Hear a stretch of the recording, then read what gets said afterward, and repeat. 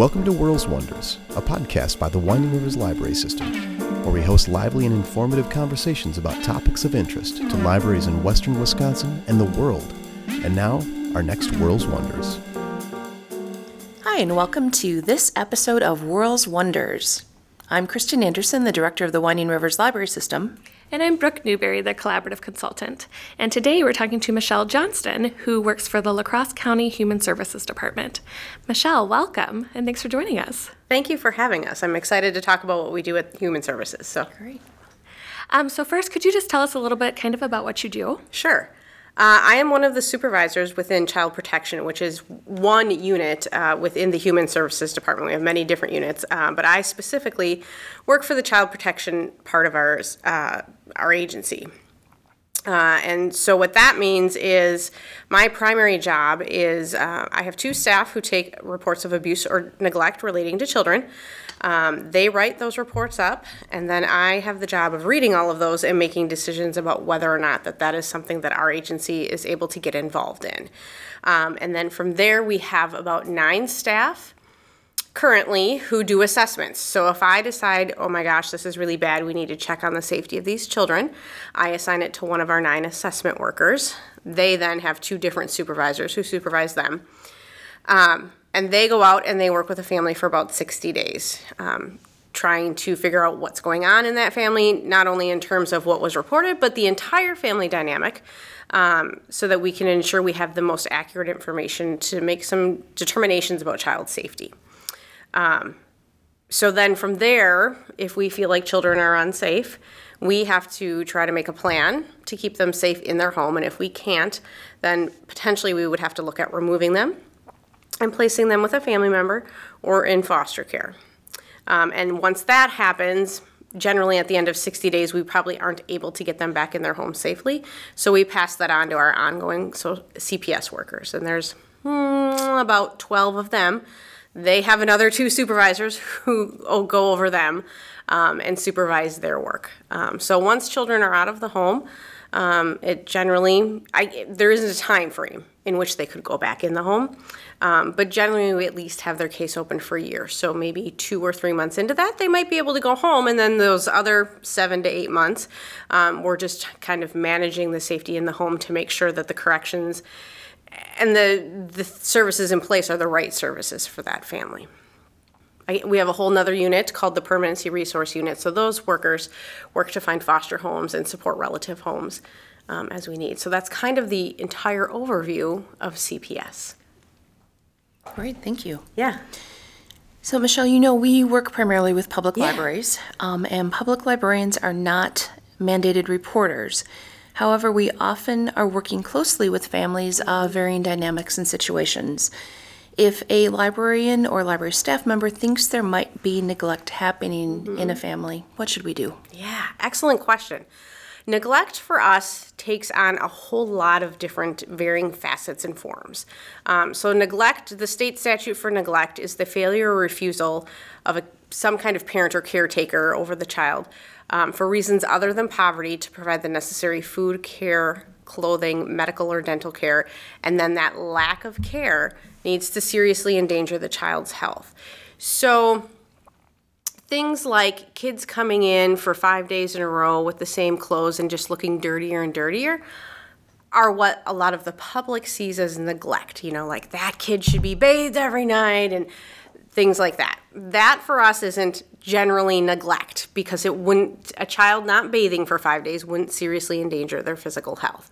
I think those are the situations, though, that you probably see, and where depending upon the librarian's connection with that family, if they felt comfortable saying like, hey, it looks like maybe Johnny needs some clean clothes, could I get you like some information about where you could go, trying to dig a little bit deeper into that situation, just through casual conversation about, hey, what might be going on? If you're having some stressors and need more clothes, I can get you resources for that. If you're out of personal hygiene items, I can give you lists of locations where you could go for that. Those are some things that your librarians could do and wouldn't even need to call us. But I think probably some other things that you see might be like especially within the library, maybe lack of supervision stuff. That would be something where we'd want you to kind of keep tabs on that. And if it's every day this family is coming in and mom or dad holes up in a corner and just starts reading books and these kids are running wild, then over a period of time, I think if you've addressed that, and it continues to be an issue, like literally they're climbing walls, hiding, things like that, those are things that you might want to give us a call about.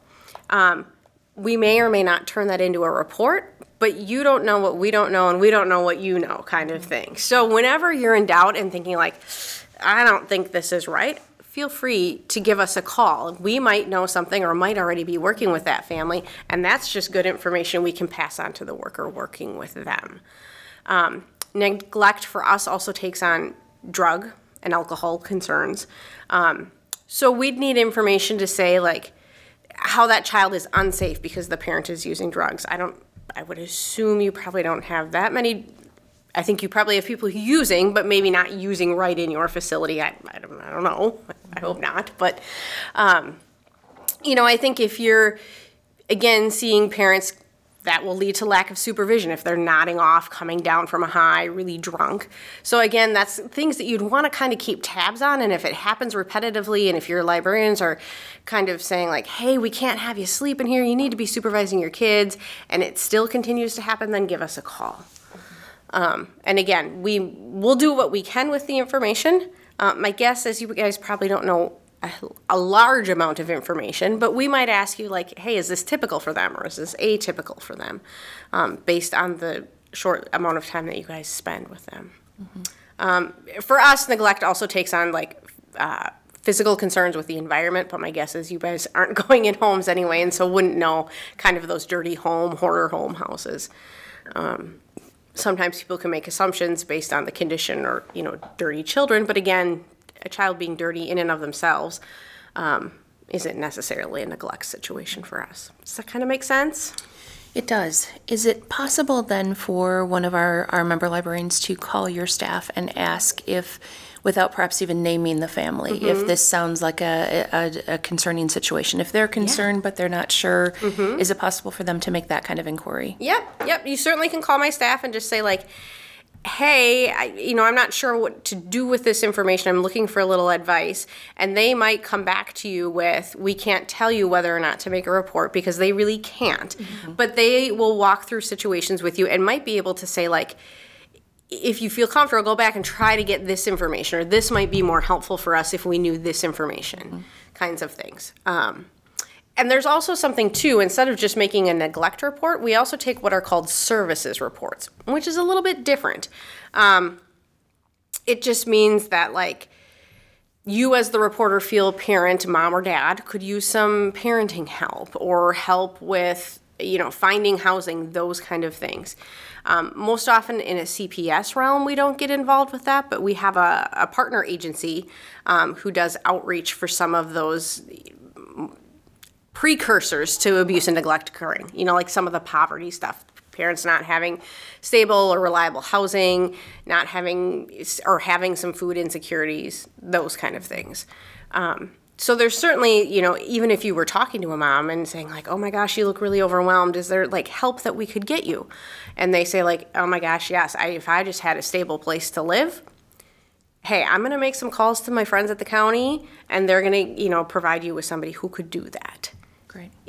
That's certainly also a call you could make, and just let them know like, hey, I want to make a service report. I don't have concerns about mom's ability to care for her kids, but she needs some help getting housing or whatever resource she might need. We'll still write that up and we'll get it to our partner agency who does that. Great. We refer a lot to the Parenting Place. They have a lot of programs that parents can access on their own, but the program that I was just referencing, that partner agency program, can only be accessed through a call to us. So that's why I say like, call us, we'll shove it there unless you feel comfortable, saying like, hey, the Parenting Place has X, Y, and Z resources, but I don't know how well versed you guys are with that. Sure. Yeah. And Michelle, WORLS serves 7 counties in the area, and you, of course, represent La Crosse County. Yeah. Would you say that most of the other counties in WORLS have similar setups with reporting structure? Yes. That's a state mandate that we have to have a mechanism to take reports 24 hours a day, 7 days a week, 365 days a year. Monroe County, they are part of a consortium with several counties way up north, and couldn't even remember them all. But yes, we all have to take access reports. That's what we call them. Abuse or neglect reports are access reports. So we should all be asking fairly similar questions when you call from county to county. And then I would hope that the outcome is somewhat similar from county to county as well. Again, every county in Wisconsin follows the same statutes and mandates. Sometimes there's a little bit of different interpretation from county to county, but yeah, we all have to take the same reports. That being said, too, even if the family doesn't live here, but they happen to be visiting your county, if you call us, we would be required to take that report and send it to the appropriate county where that family lives. Same if they're down in Monroe or over in Vernon County and the family actually lives here, that county. If you called that county, they should be taking that report and then sending it to us. Great. So if a librarian were to report neglect, kind of what are the next steps that would be taken? What does the process look like? Yeah. So again, my workers will probably ask a lot of different questions, and questions they might not have the answer to, and that's completely fine for them to say, I don't know them well enough, I've only met them a few times, I don't get in deep conversations, that kind of thing. Just provide us the information that you have. We in turn take that information and cross-reference it with, have they had past reports before? We have access to some other county system databases that might tell us what kind of economic support type systems are in place for them already or not. And from there, I make some decisions about whether it rises to the state level mandates that we need in order to be able to get involved. And then if we get involved, like I said, it goes to one of those 9 assessment workers to work with them to really figure out what's going on in the household. Our goal isn't to remove children. We want to make sure they're safe in the home and that the family has what they need, and so that's why we really take 60 days. We're often meeting with them in that assessment phase at least 2 or 3 times a week. It's really pretty intense up front in order to get the level of information we need to know if they're going to need services past 60 days or not. Great. Are there any abuse or neglect warning signs that library staff should be looking for? So in your mind, what would trigger our need to make a call? Yeah, for sure. Again, I think a lot of those well-being things, like I said, probably will raise your red flags, like I'm going to keep an eye on this. But I think if you are, hearing a parent yell at their kid and that it's a reaction that a child wouldn't normally take, and you think, in my gut, if I go home tonight and don't make a call about that, that's the call that you should make. If you're going to leave your work or whatever you're doing that day there and think like, I am not going to rest tonight until I know till I know that I made a call. I'm going to just be up worrying about this, then I think you should probably make a call. Warning signs for neglect. Again, it's those kids being not well supervised, probably, that you're seeing, and some of the well-being things, but you're really just keeping an eye kind of out and thinking in the back of your head, okay, like this is now week 3, I'm really going to go try and make an effort to see if I can get some more information about this.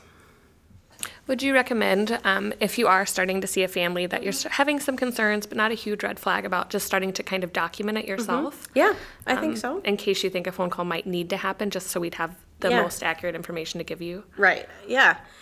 Just day 1, whatever date that is, and kind of what your concern. And if it's the same thing, I would just continue to write down those dates. I don't think, unless there's some rule that you guys have about that, I don't think that that's a bad idea, and it probably will help jog your memory, especially if you're not there every day, but other people are adding to that too. Yeah. So we definitely want to make sure that libraries are a safe space for families, and we want to make sure all families feel welcome there. So if families were to be reported, would they know that the library is the one who made the report? Reporter information is kept confidential. It's a state law, so we can't just knock on somebody's door or call them up and say like, hey, your local librarian called on you.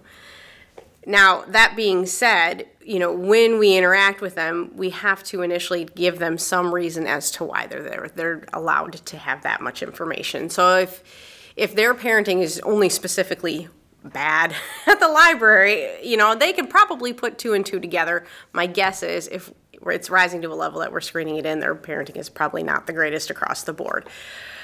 That being said, again, if it's something that specifically happened at a library, I can't stop them from putting 2 and 2 together. But again, there are lots of people in a library, and anybody can call. It doesn't have to be librarians. It could be another patron. It could be, a security guard walking through anything.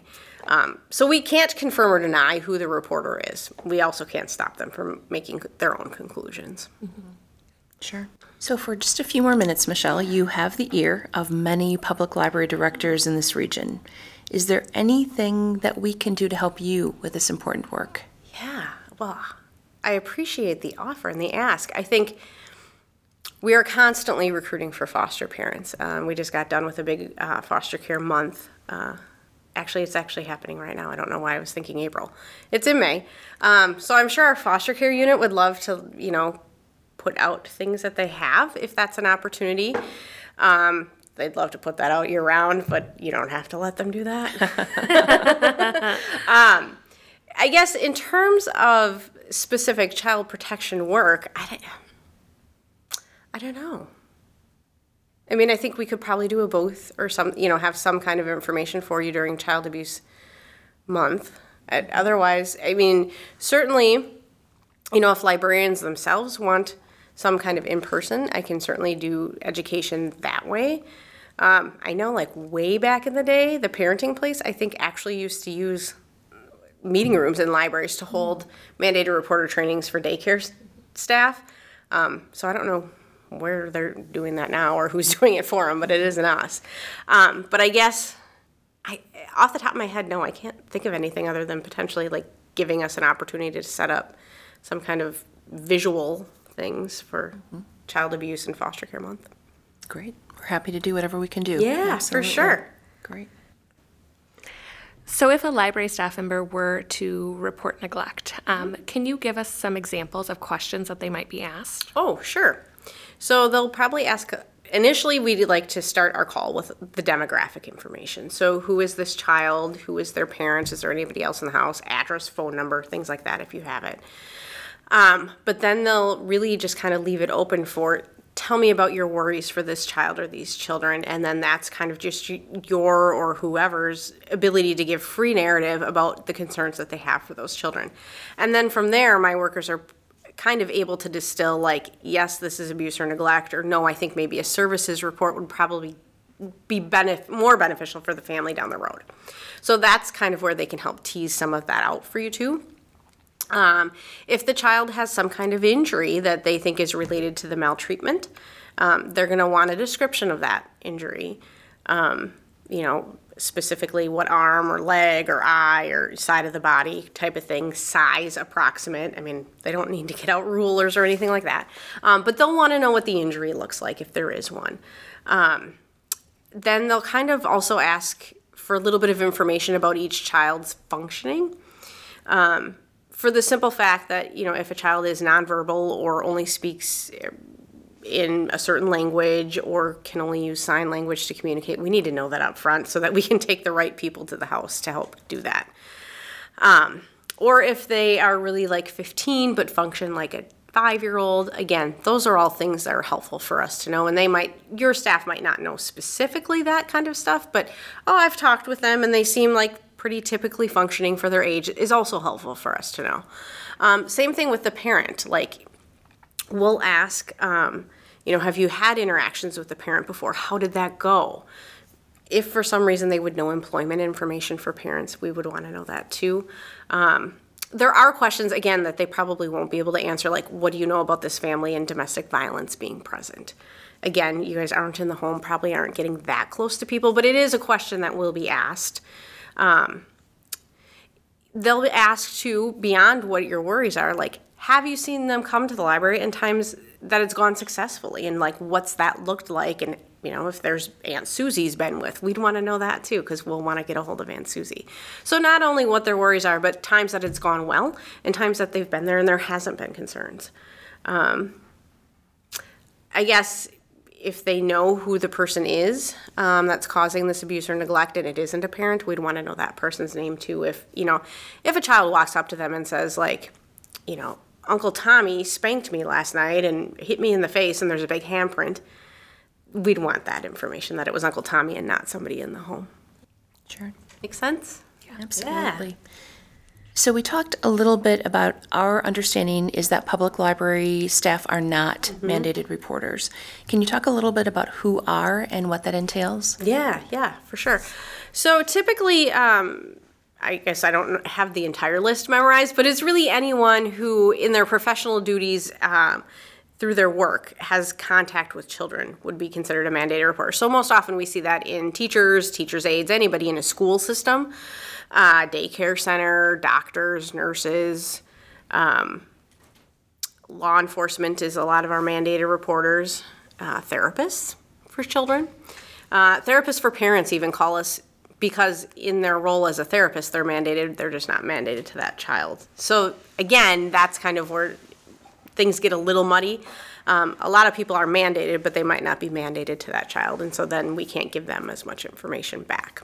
But I would say like those are our biggest categories. Dentists, we see some dental neglect around here because there isn't a lot of dentists who will take MA, so it's hard to get in. And then the ones that do are in Cashton and Black River Falls, which is quite a drive for people who have other economic problems as well.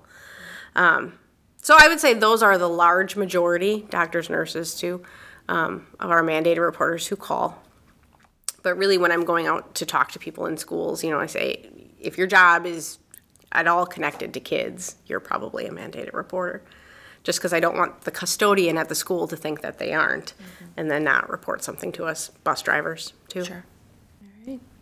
Well, thank you so much, You're Michelle, for coming. welcome. This was so informative. This is super. And we will put all of the contact information for all of the agencies on our website. And thank you so much for coming and sharing this information. Anytime. I appreciate the opportunity. All right. Thank y'all. Thanks, ladies. Thank you for listening to this episode of World's Wonders, a podcast of the Winding Rivers Library System. For supporting information and links to other episodes, please go to www.wrlsweb.org/podcast.